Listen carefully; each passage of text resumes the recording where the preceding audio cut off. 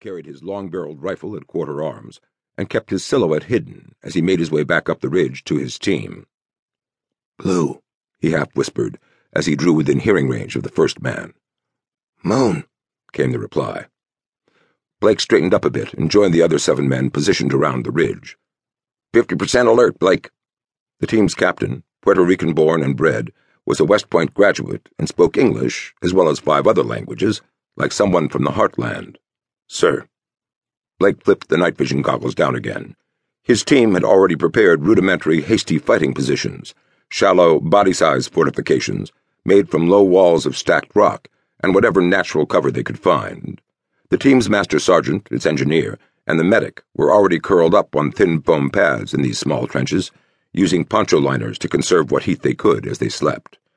Blake walked up the hill to where Harry Chi, the communications specialist, was working with the 2 signals intelligence people, the specialists the Special Forces team was escorting on this night mission.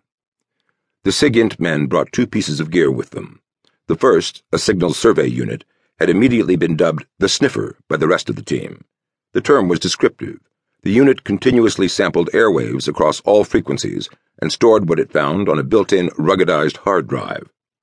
The other piece of electronics, not nearly as exotic, was a much more sophisticated version of a police scanner, designed to allow the team to listen in on any voice transmissions in the radio and wireless phone spectrums. Other than Pakistani army traffic from across the border, any signals intelligence in the region was assumed to be Taliban.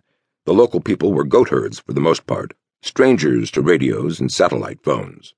They lived in huts devoid of electricity, primitive homes even by third-world standards.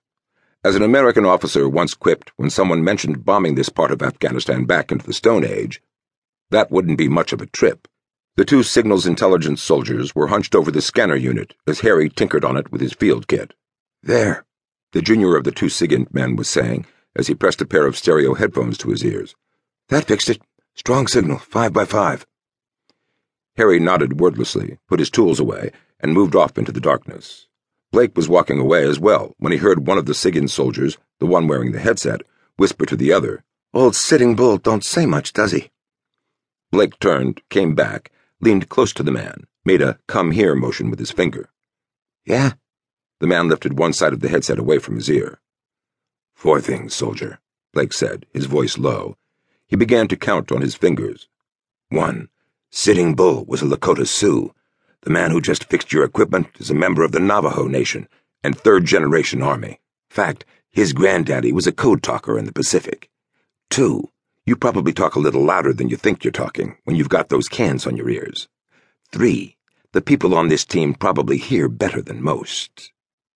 Blake fell silent. "That's 3, the SIGINT guy finally said. "What's the 4th thing?" Blake leaned closer.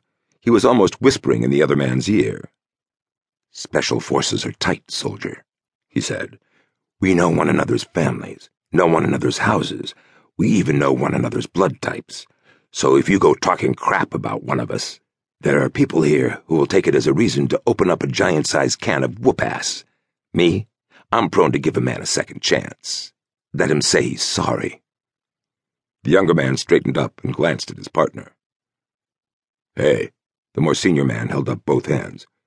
"You want to dance with the Green Berets? Sorry, dude, you're on your own." The guy with the phones glared at Blake.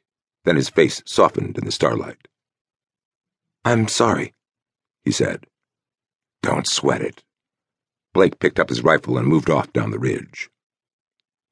The rifle Blake Kershaw carried was an M21, technically the M21 sniper weapon system, the highly accurized, rifle-scoped version of the M14. Like the .45 on his hip and the claymores down the slope, it was a decades-old design, long since superseded by modern, more sophisticated weapons. But like the .45 on his hip and the M18A1 claymores, the M21 was extraordinarily robust and would function perfectly even in environments like the mountains of southeastern Pakistan in mid-autumn, which was pretty much like the dead of winter anywhere else.